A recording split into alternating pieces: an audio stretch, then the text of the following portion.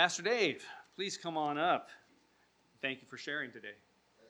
Well, cell phones I can compete with. Babies, I don't have a chance. So would you take the baby, you know?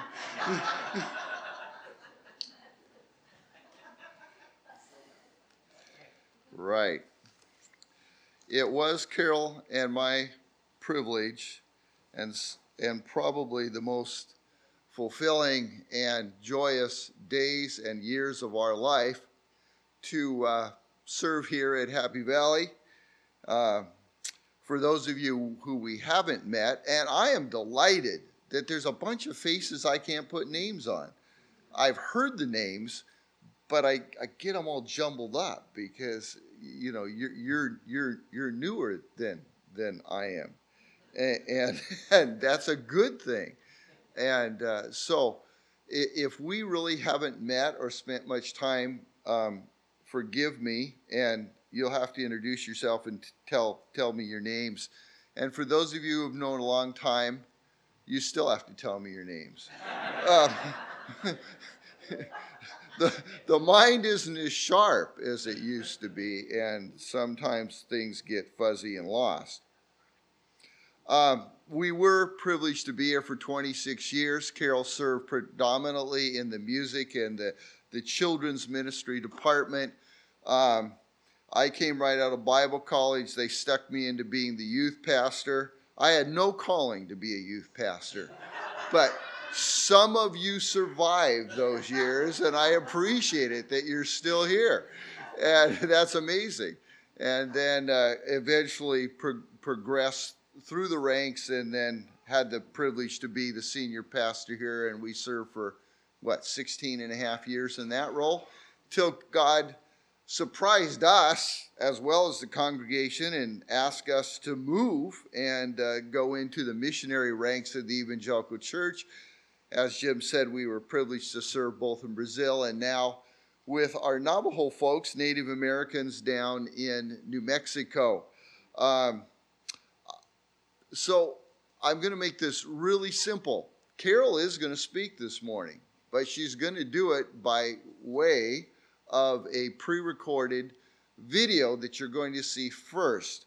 Now, I'm supposed to tell you, don't be offended if you pick up on that this is probably not aimed at the average IQ and intelligent level of Happy Valley people. That's because we made this video a couple months back for Children's Awanas group for a church in Minnesota, which happens to be Carol's sister's church, and they've become great supporters of our ministry, and they asked us to put together something to help the children understand.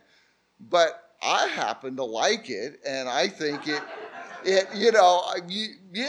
communicates to me, and so I'm hoping it'll communicate to you. It will give you just a thumbnail overview of a little bit of where we serve, the kind of people we serve, a little bit of the culture, and just kind of introduce you to it.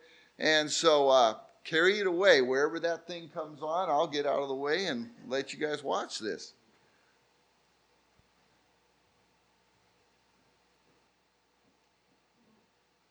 Hi, boys and girls. My name is Carol Kokendorfer, and this is my husband, Dave, Pastor Dave. Pastor Dave is the pastor of Kirtland Hope Evangelical Church. You will notice that our church is a lot smaller building than your church. In fact, this is a home. A lot of buildings here are what we call a mobile home, which means this building was not built right here. It was built in two sections that they put wheels underneath, and then they brought it down the road to where it is now. Let's go inside and see what it looks like inside.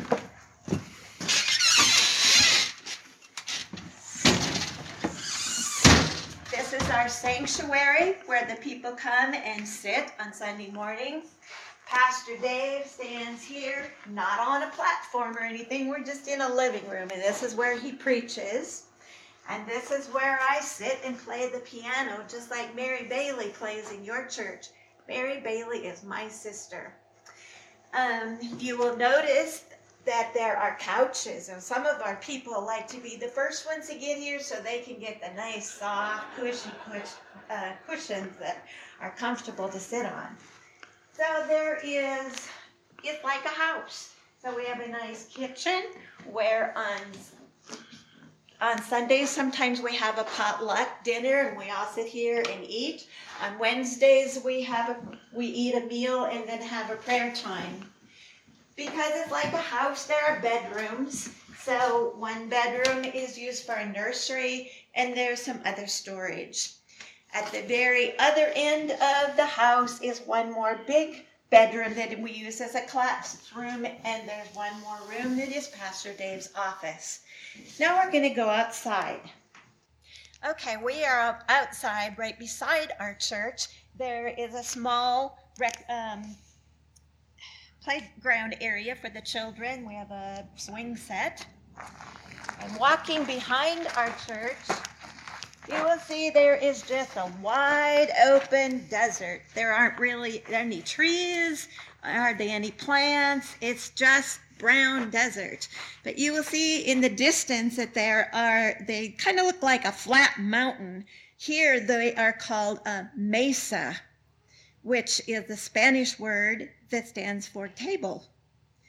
And over here you'll see the white tops of some mountains. Those are some regular big tall mountains, but they are in the state of Colorado. We are close enough to the state to see that. But yeah, a lot of just open wide desert. Okay, we are back inside where I'm going to just show you some pictures. This is a picture of just more of the area where we live. You will notice there are some really interesting big rock formations. Again, not much for trees, just lots of different colors of the dirt and the rock.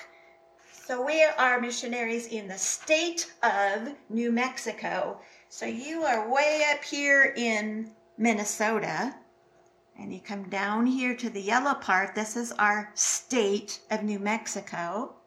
There's a bigger picture of it. So this is the state of New Mexico. We're way up in the northwest corner. We're in Kirtland, but we're near the bigger city of Farmington. And we are very close to an area that is called the Four Corners National Monument. Four corners means that that's where four states come together: Colorado, Utah, Arizona, and our New Mexico. Down below New Mexico is a different country, the country of Mexico. So a lot of the words that are used and a lot of the type of food that is eaten comes from the country of Mexico, a lot of Spanish things. And that's why I told you about the mountain outside that are called mesas, because that's a Spanish word. We work with the Navajo Indians. Navajo is kind of an interesting spelling word. It's N-A-V-A-J-O, but the J is pronounced as an H, Navajo. And the Navajo have their own nation. It goes way into Arizona, a whole bunch, some of it into New Mexico, little bit up into Utah. So that's a really interesting thing for the Navajo nations because they live in two countries at the same time. They're Navajo Nation and then our country of the United States of America. We right here in Kirtland do not live on the nation. We are really close to it. In fact, where Dave and I live in our house, we can look across the river and look into the nation, or it's just several miles down the road to drive there. Some of the people that attend our church here live in the nation.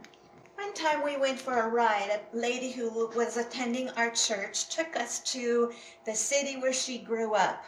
That particular day, they were having a fun day, a big celebration that they do once a year. They get together and just do a lot of fun things. And this is one of their favorite things, that the young men like to have a bareback horse race. Another very interesting thing that that lady showed us is this is a typical, it's called a hogan. Years ago, sometimes they actually lived in little houses like this. More commonly, they would build these out in the desert where they would have sheep. Many of the people are shepherds. They take care of sheep. So they would build something like this where they could get out of the hot sun during the day, and it's where they would sleep at night. And they would find areas with enough grass and kind of some weeds that would have some nutrition in them that the sheep can eat. They use sheep a lot. Quite a few of the Navajo have sheep. And so one of the things that they are known for is making wool rugs. So the lady who took us to show us that hogan, she grew up in an area where they took care of sheep. She herself took care of sheep. And her mother had taught her how to weave with the wool. So they cut the wool off of the sheep, and then they know how to clean it and spin it so it's nice round yarn that they can use to weave. They also know about some of the weeds, just the natural bushes and plants that grow in the desert. Some of them have a substance inside them that makes pretty colors. So some of the gray and the black has been dyed from those kind of weeds. But the rest of it is natural colors from the different sheep, the brown sheep and the white sheep. So the lady that showed us that made this wool rug for me. If we go inside that hogan that we saw, it would look like this.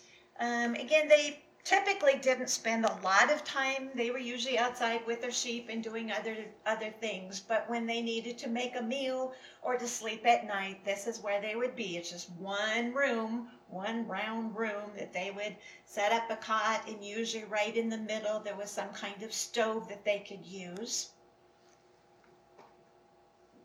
And this shows the top part. They have taken stumps of trees. Their kinds of trees aren't very big. They aren't as big as the ones in Minnesota, but they will take what stumps they can and they will form them together until it makes that rounded roof like we showed. Notice there's a hole in the roof, which is where the smoke would be allowed to go up when they were cooking on their fire. This is a more modern one. This is also called a hogan. This is not very far from Pastor Dave and my house. So it's not made with the rock and the mud like the other one. This is just made from regular wood.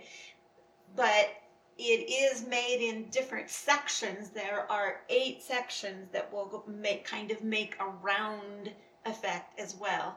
And some people would live in this. More commonly, they make a building like this for them to have special celebrations and parties for their family. On our trip, the lady also took us to one of her relatives' homes. This is a very typical fancy patio, that we would call it. It's where they have built especially in the summertime, we get a lot of sun, and so it's very hot. So they build something like this to make shade. And especially the women use it because they work a lot outside preparing their food, and they very often cook outside in an open fire. Here you will notice one of the trees. This would be the typical size tree. There aren't very many of them, but what trees they have, that's what they look like. So they make these posts from that. And this is Grandma tending the fire, and notice she is cooking tortillas. This is very typical. Again, I said that we live near Mexico, the country of Mexico, and so a lot of the influence of what they eat is from Mexico, so they make a lot of tortillas. This man is bringing out a pot of mutton stew. So we typically eat a lot of cow, which we call beef. The meat from a cow is called beef. The meat from sheep is called mutton. And so he is bringing out some mutton stew, which they really like to eat. Besides the tortillas, another thing that they make really often, usually outside, is their fry bread. So they make a dough, and then they take the dough in their hand and start forming it, pulling it apart nice and flat, trying to make it as round as possible. When they get it out a ways, then they kind of flap it back and forth with their hands so it's nice and flat. Then they drop it in the hot oil and cook it until it's a golden brown on each side. It kind of puffs up. There's kind of some holes inside. And that is one of their favorite things to eat. Often they will take the fry bread and make what they call Navajo tacos. So you know what a taco is. They just take the fry bread and put taco stuff on top. They will have taco flavored ground beef with the hamburger and some beans and some lettuce and tomato and cheese. And it's very yummy. That's one of their favorite things. When you just drive down the road, it is common to see something like this that is called roast mutton. Again, that's sheep meat. And so they have roasted it, and they will make a sandwich out of it, put it on the fry bread, and they really like that. This is just a picture of some people of our church. This picture was taken in our backyard. We had a party on the 4th of July and had a lot of fun together. These are people that Pastor Dave and I have really grown to love.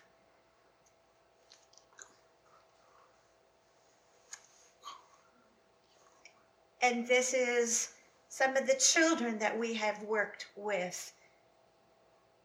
They don't know Jesus. Many of these, we put on a play for the Christmas story because many of these children had never heard the Christmas story. They never heard of Jesus and coming as a baby and that whole story.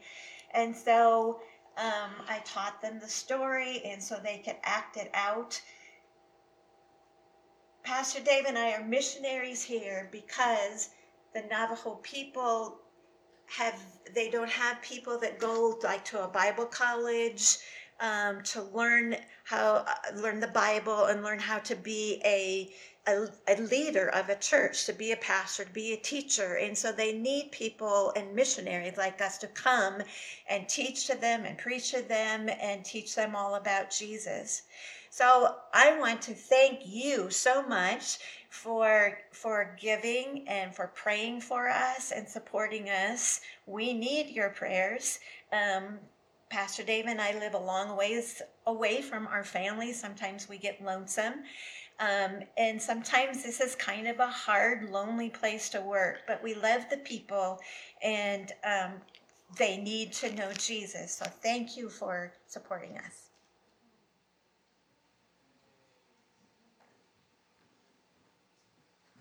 Didn't she do a good job? I think so. Yeah, I thought so. Yes. Well, thank you very much. I don't need to speak. Leave your money in the black box, and we're good. Okay? All right. You think I'm joking? Oh. Acts chapter 26. Paul, who was gung-ho for God in all the wrong ways, got struck down on the road to Damascus. Actually, his name was Saul first. Got struck down on the road to Damascus by the shining light of Jesus revealing himself.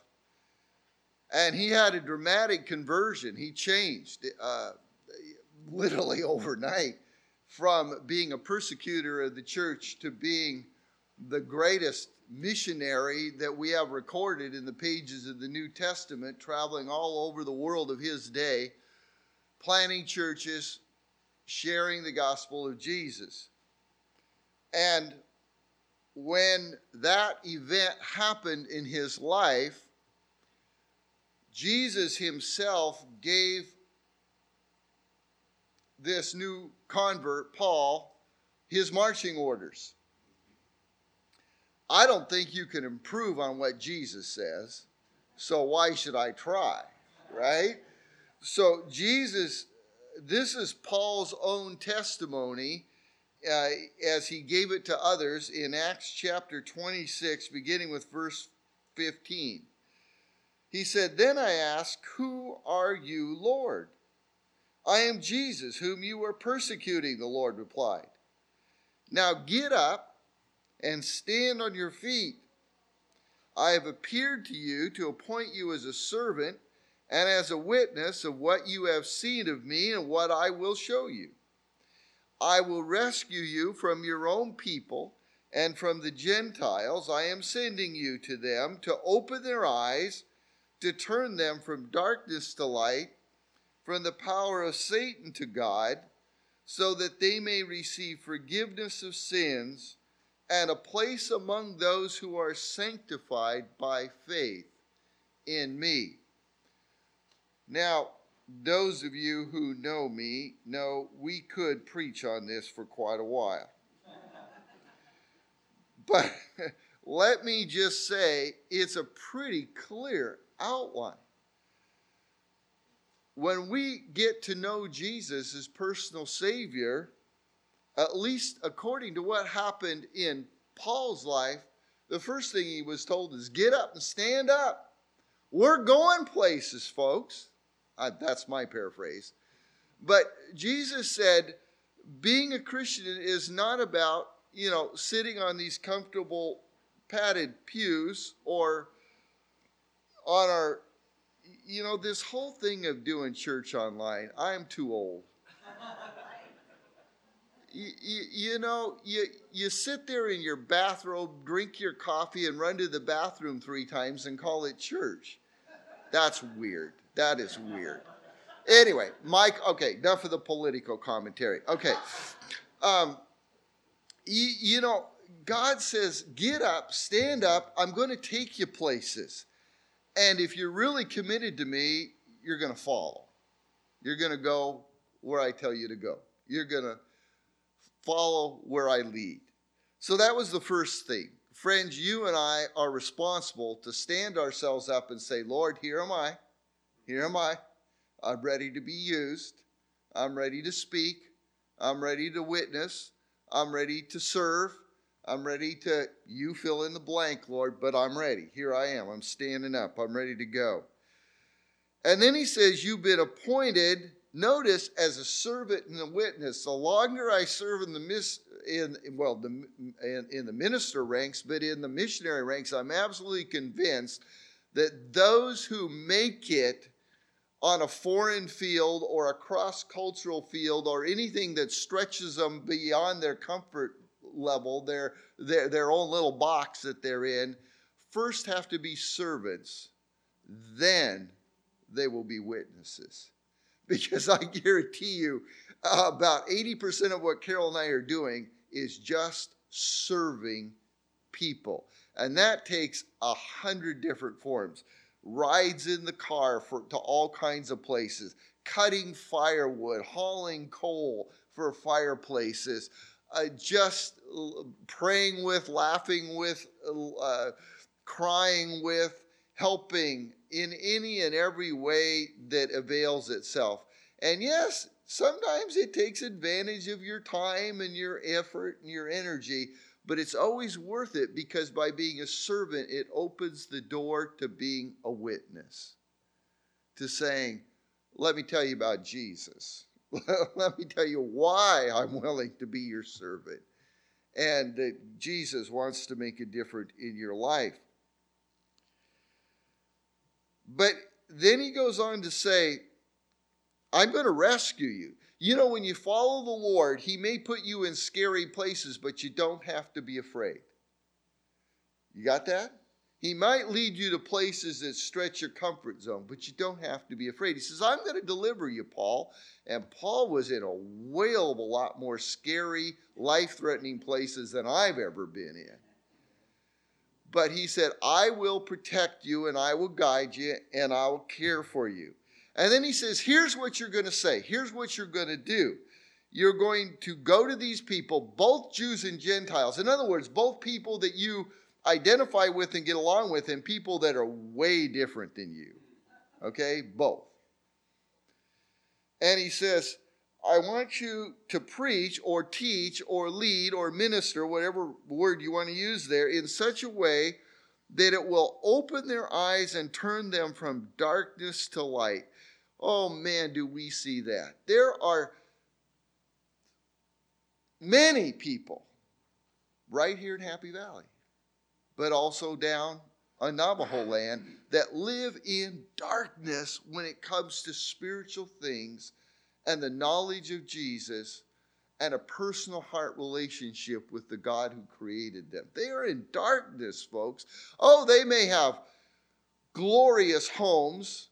They may have great paying jobs. They may have this beautiful looking family. They may have all the stuff of life, but as far as spiritually, they are in darkness.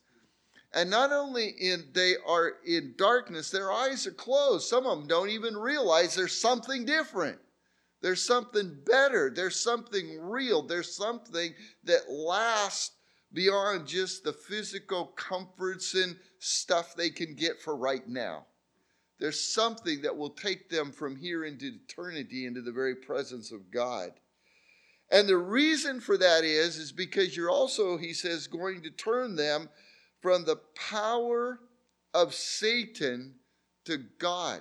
Friends, we live in a world that's still full of humongous, is that a good word? Humongous amount of spiritual warfare. Satan has got people in their grips.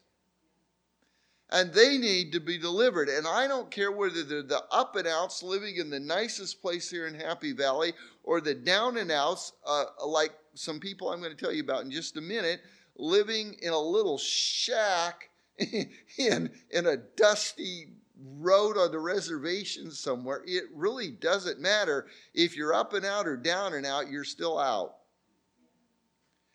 And people are being held by the grip of Satan, either in their fears or their traditions or their superstitions or their world concept, their world view of what they can and can't do, until they hear that, as we sang today, freedom comes in Jesus Christ.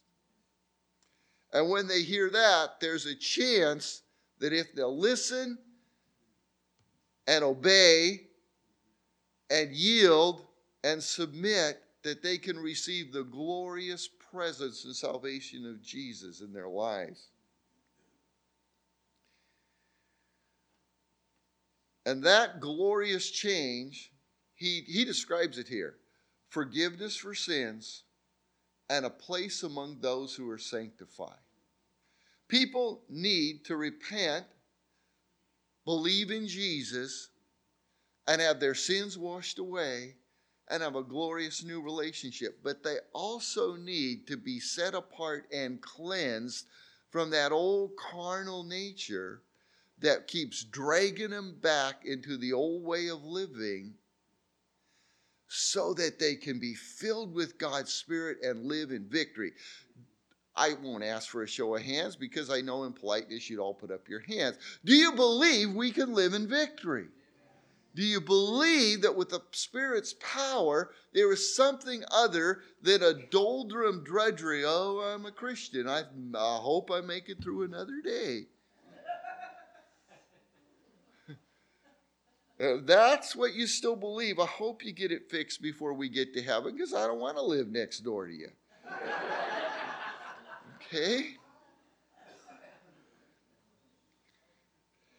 Let me tell you about a family. Now, I'm not going to, we really could be here for a couple more sermons if I told you everything about this family I could tell you about. But sometime in late 2015, we were made aware of a man in our church started talking about his cousin named Elsie. Elsie is just about 3 years younger than Carol and I. And so that makes her about 29. So we were hearing about Elsie, and little by little, through a chain of events and circumstances, we began to get involved in Elsie's life. She lives in Shiprock on the reservation, which is about 20 miles down the road from us. At first, it was just real simple. Haul her a load of coal for her stove, haul her firewood so she, to help her stay warm through the winter. She literally lived in a shack that most of you wouldn't even use to put your animals in, if you have animals, okay? It had all kinds of disrepair. Every window was broken or gone. The door was a sheet of plywood she nailed at night in order to be secure.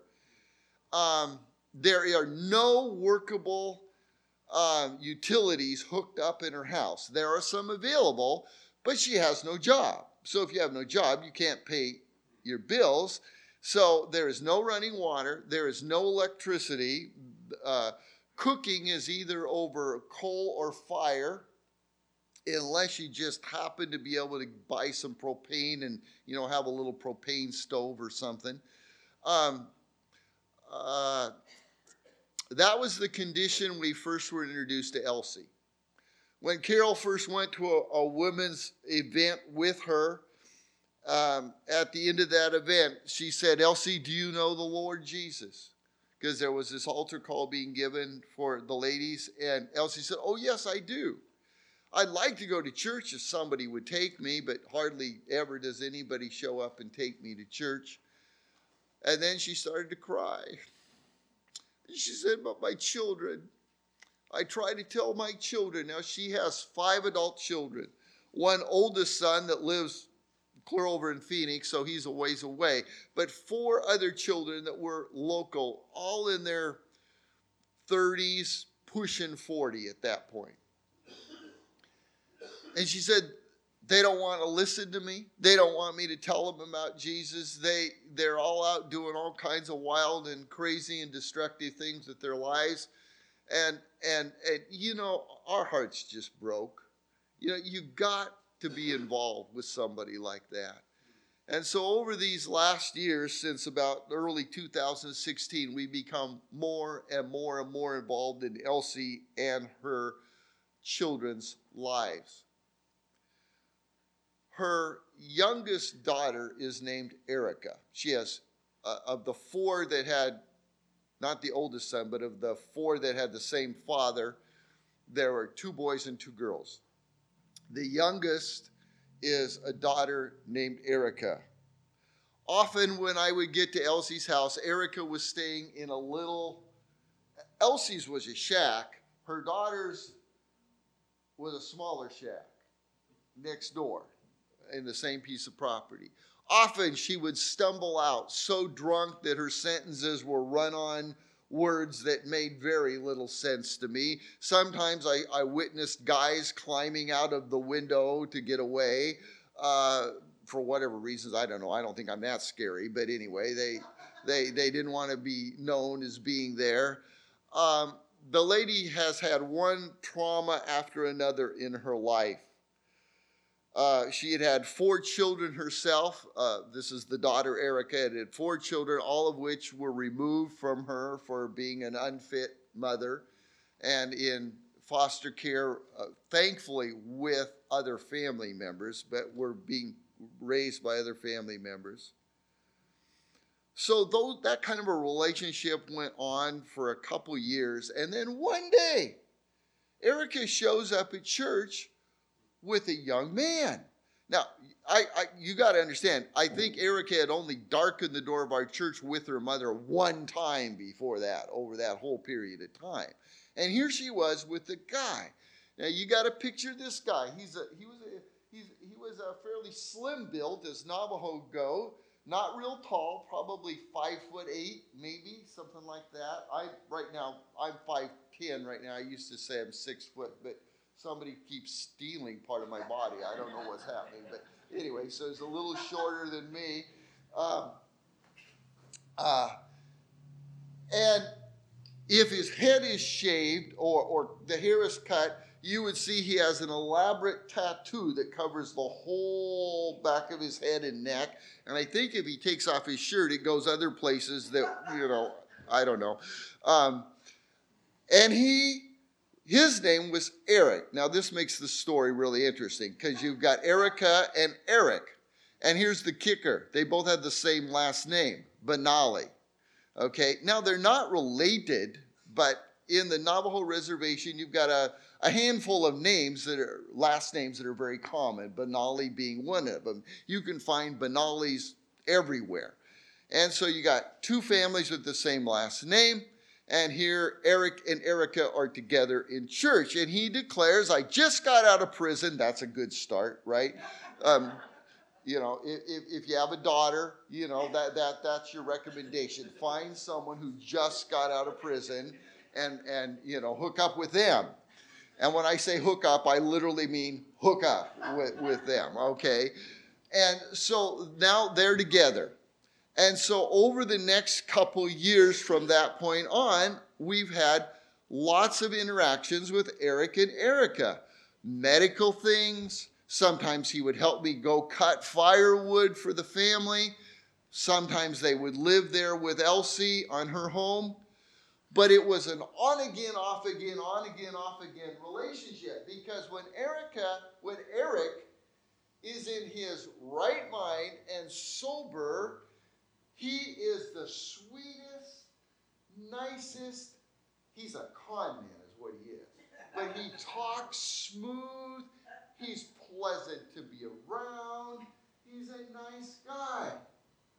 But if they go get a few bucks in their pocket and go to town, I've come to dread the words, we're going to town. Because going to town means we're going to hang out with some friends on the street. We're going to drink or do whatever else we can get our hands on. And it always means getting in trouble. Often it means getting thrown into jail overnight or arrested for something. And in Eric's case, he's not a happy drunk. He's a mean, angry drunk. And he argues and he fights. And more than once, he would take Erica back to his home where his mother and brothers live, who were also all drinkers, over in Arizona, a place called Red Rock, which is way out in the middle of nowhere in the reservation. I'll tell you how far in the middle of nowhere it is. The police have warrants out for him, and they don't even go looking for him.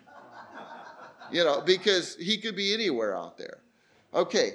And then they'd be gone for a month, and then all of a sudden, Erica would come dragging home with a big old black eye or a bruise somewhere on her body, and she would come back home and say, oh, he was mean again, and he got in a fight, and I don't want to ever talk to him. You know how long she never wanted to talk to him? About a month.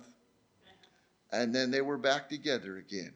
And I don't know how many times we counseled her. You got to make up your mind that it's not worth it. But she's so needy and so hurting and so desperate. And when he's sober, he's the nicest guy to her, and he's going to build her a palace in the sky. And he's going to take care of her.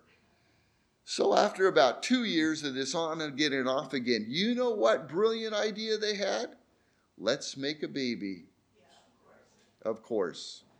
And they made a beautiful baby boy. He looks a lot like his dad, and his dad's a nice-looking young man. He's this cutest little guy. Here's the funny thing. They named him Che, C-H-E-I-I. In Navajo, you know what Che stands for? Old man grandpa. Everybody going, why did you name your baby that? I don't know. So, here they got little Che. And again, the relation is on again, off again. They're doing good for a while. They're not doing good for a while. They talk really good for a while, and then they talk really mean for a while. She gets beat up a couple times, stays home for a while, and then they're back together again. And Carol and I are just like, isn't this an inspiring message I'm bringing for Sunday morning? You see, I don't believe missionaries should come home and sugarcoat the truth or the reality. And we keep coming to you guys and we say, pray for us. Well, what do we pray for? I'm telling you what to pray for. Okay? Friends, there are people bound by Satan in darkness. Now, it gets even better, this story. Because in 2019, they went back to Arizona again, and he got picked up on another outstanding warrant that I didn't know. They never tell you how many outstanding warrants they have against them, but there was some outstanding warrant. He got picked up and thrown in, first he got thrown in jail. He has some medical issues, which I won't go into all that, including a dent on his head the size of a softball, but that, one of those things, right? And they took him to a medical facility while he was in custody to get addressed. He walks away. Well, that automatically gets you thrown in for, escaping custody. You're a fugitive now. And when they pick him up again, now he's in for a long time. So she's got this beautiful little baby. So she has to do what? Come back home and live with mom again. And he's in jail. So that started in 2019. All of a sudden, he decides he's going to write me. Again, well, this is interesting. He writes me a letter. Pastor Dave, this is the nice son. I'm studying the Bible, and I'm reading some books, and I'm getting my life straightened around. And I'm taking classes and on and on. And I'd like to do Bible study with you. Would you pray for me? Now, that also comes with a price tag. Because I found out in the prison system, at least in Arizona, I don't know how it works around here. I've never been there. I've never done that. But if he wants to make a phone call, he gets a half an hour free phone call once a week on Sunday. Well, that's usually calling home to Erica, to talk to her about how her life is going. But if he wants to call anybody else, he's got to have a prepaid phone pass. So, Pastor Dave, would you put money on the phone credits for me so I can call you? At 21 cents a minute. So, and he's not a fast talker. He likes to call me about once a week, and he'll talk for half an hour. So, your faithful financial support of missionaries has gone to prison phone time. In addition, there's a commissary, and they give them little jobs to do in the prison where they can earn a little bit of money. But he's always calling and saying, well, I'm out of my, what he calls personal hygiene. I would call it toiletries. I'm out of stuff.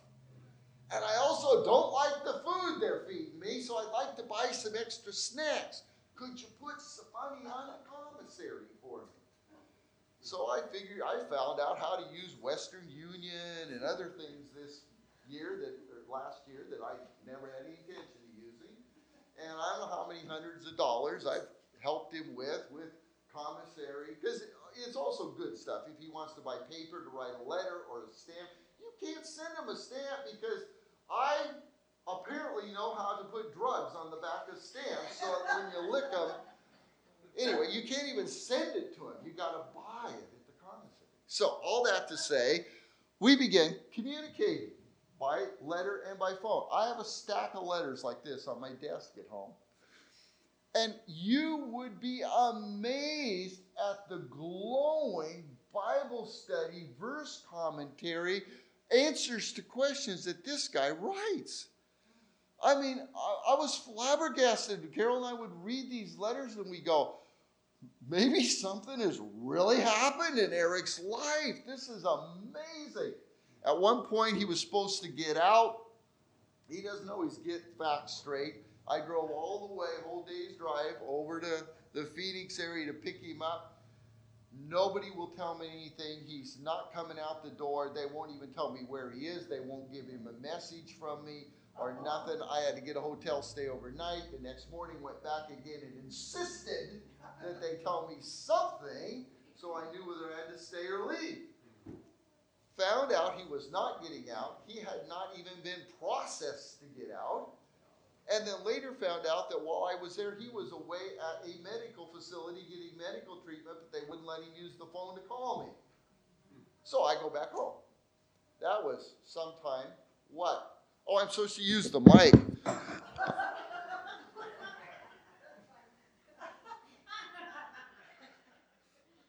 Doesn't work over here. Sorry, Chris. She was in my youth group. She deserves it.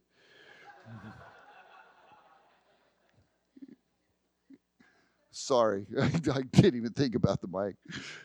Anyway, all that to say, he finally got out of prison in February of this year. Carol and I went over, picked him up. Our church had graciously, Elsie, the older lady, the mother of Erica, did not really want him in her home. I never could figure out if Erica wanted him or didn't want him. One week I want him, next week I don't want him. Next week I do want him, next week I don't want him. So I didn't know. I honestly didn't know when I left home to pick him up, But I knew this. If he really was a believer, it was not a good situation for him to go back to Elsie's home for all kinds of reasons. Our church had graciously extended to him the offer because, as you saw, our church is basically a mobile home. We have a bedroom that's all set up that we've left as a bedroom. We've extended to him the opportunity to live there, be helped. I would mentor him. We would give him transportation to find a job and everything we suggested. Oh, yes, Pastor Dave, that's what I need. I got to get a good job. I got to get a regular job. I want to get help Erica and the baby and get our family together, etc., etc., etc. I had sent him. We had written up a formal contract. I mean, not like an oppressive thing, but here's what we expect from you. Here's what we'll provide. Sign your name. When I picked him up, he said, oh, okay, I didn't sign it yet, but I will. You got a pen? If I'd have handed him a pen, I just didn't happen to have a pen in my pocket at that moment. I said, well, hey, when we get back to town, we'll sign it. We'll move you in. Everything's kosher. Everything's cool. And Carol and I, for 6 hours driving home, the conversation was all the commitment he was going to make and everything he was going to do. He asked to borrow my phone. He called his mom, let her know he was out. I think he tried to call a brother. And then he did call Erica. I didn't know he was going to call Erica, but he did call Erica. And I didn't hear the other side of the conversation, but I think it went something, can you come and stay here? And I heard his answer, and his answer is what made me to believe that was the question. But he said, well, no, I can't. The situation is such that I can't. But he was really kind of sad and depressed. Out of the stupid goodness of my heart, I thought, it couldn't hurt, could it? To just stop for 5 minutes so he could say, hello, I'm out. I'm going Pastor Dave to the church, which she already knew. And I'll talk to you later. That couldn't hurt, right?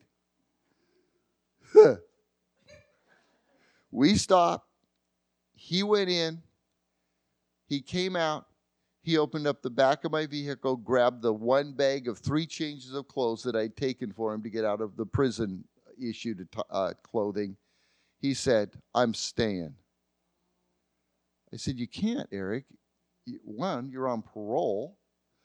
2, you've committed to go and make something out of your life. And 3, Elsie doesn't even want you here. I don't care. You can't make me.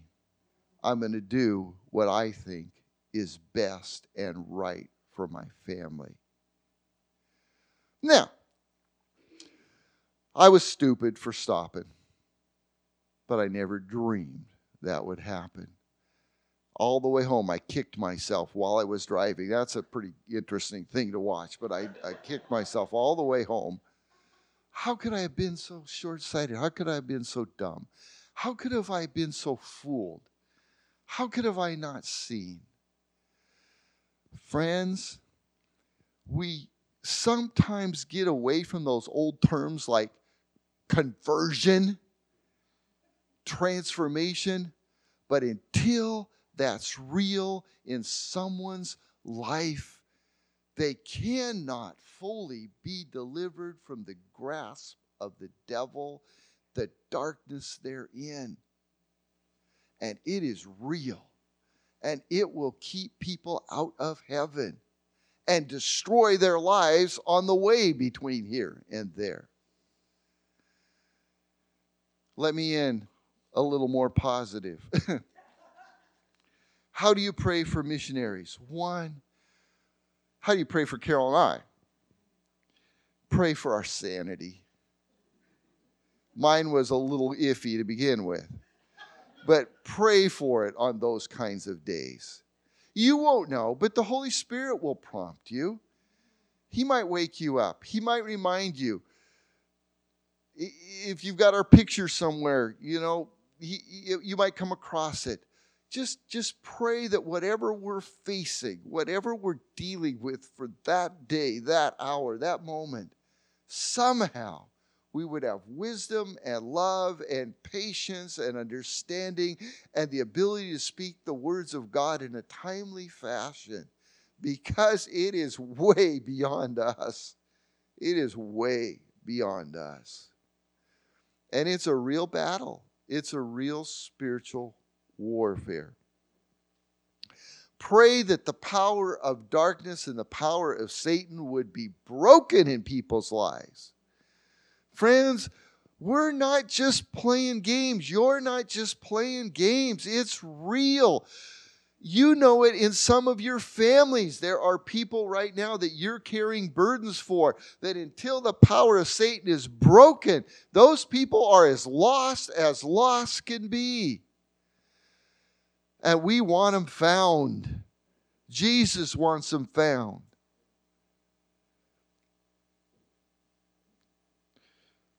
Pray that Eric and Erica will come to the end of themselves and see the light and truly yield their lives to Jesus once for all. And I'll know when it happens, because can I say this? I'm going to say it whether I can or not. Because the F words and all the other foul language will disappear.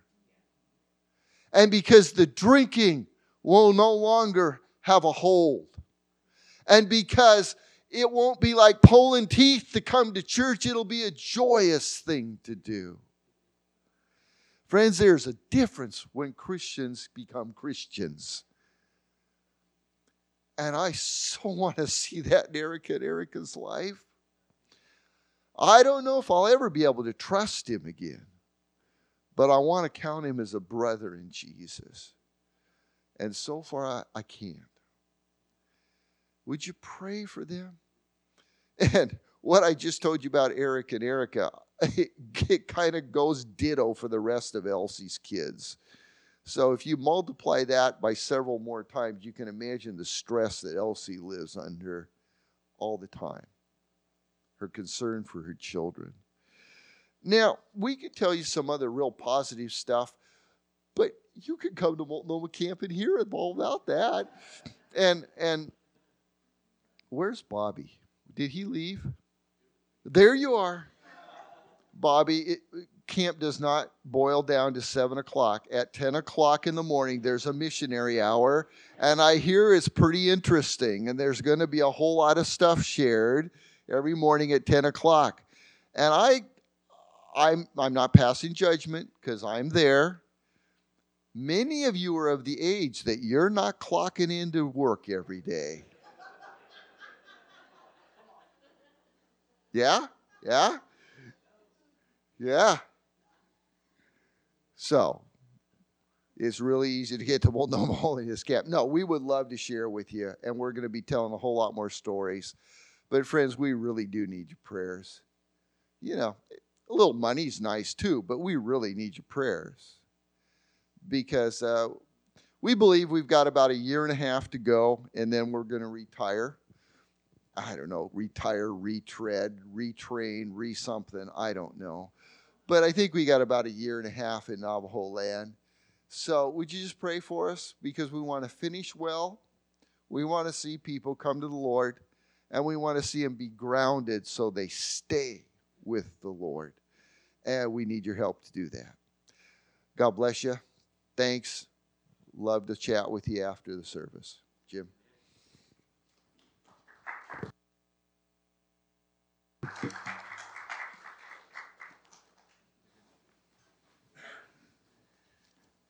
Thank you, Dave. I encourage you to take some time to be able to talk with them today if you can. We also, too, if you want, you can have a little fellowship time downstairs. We got the table set up, chairs. We don't have any food offered for you, but you can take some fellowship time down there if you'd like. And those who don't do stairs, we do have a lift. You can use the lift to head on downstairs as well, too. But not saying everybody's got to go down there, but we got plenty of room here to be able to talk, and you can visit with Dave and Carol and get to know them a little bit better if you haven't yet. And to find out how you might be able to support them. Yeah, financially, of course, that's just a need in that way, but like Dave said, prayerfully. Being able to pray for them and pray for the situations that they are involved with and ministry that's going on there. But how is God prompting you to be a part of the ministry that's going on there in the reservation that they're involved with, to be able to, for God to be able to use them in a special way? Maybe you are part of that plan as well too. So if God is prompting you in some way to be part of that, then be obedient and have a little talk with Dave and Carol, find out what's going on that way.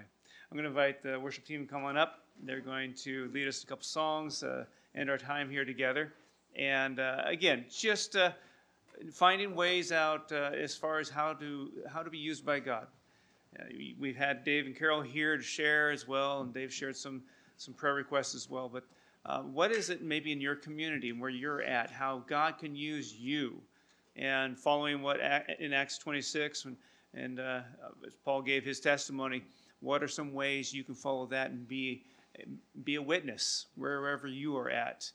It's important to be used by God. It's important to be ready to be used by God as well. So I trust as we sing these last two songs, you'll be able to figure that out with God.